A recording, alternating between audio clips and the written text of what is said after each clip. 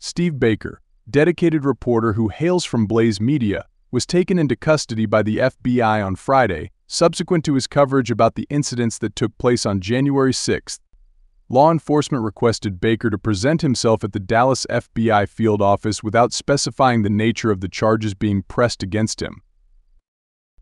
Known for his relentless pursuit of truth, Baker encountered a moment of uncertainty as he had no idea about the accusations he was going to face.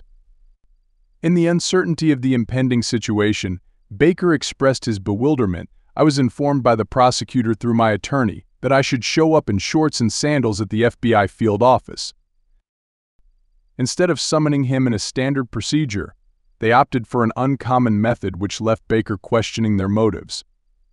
He further commented on the incident, "I was under the impression that my supposed charges are unarmed misdemeanors, so this sudden turn of events seems to be an unnecessary exhibition of power, as if they are aiming to inflict a sense of humiliation."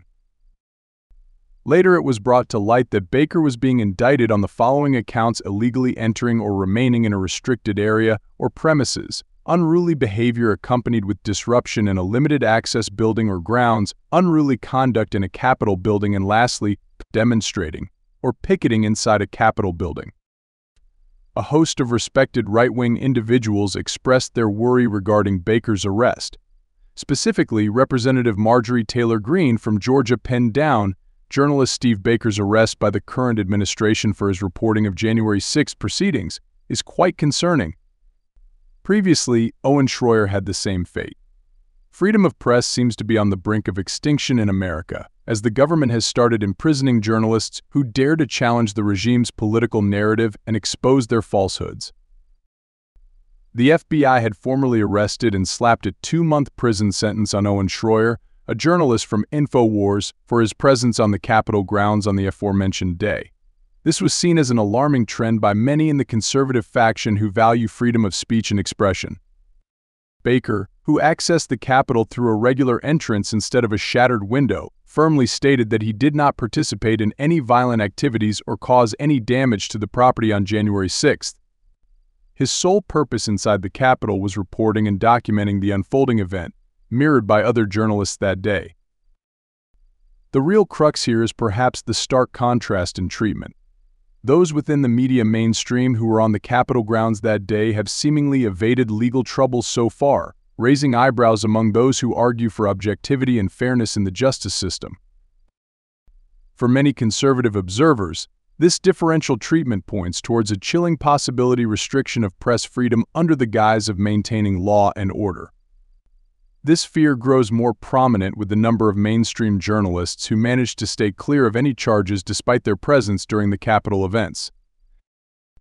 Each unfolding event in this saga has been met with increased scrutiny and concern from those envisioning a free press as an integral part of American democracy.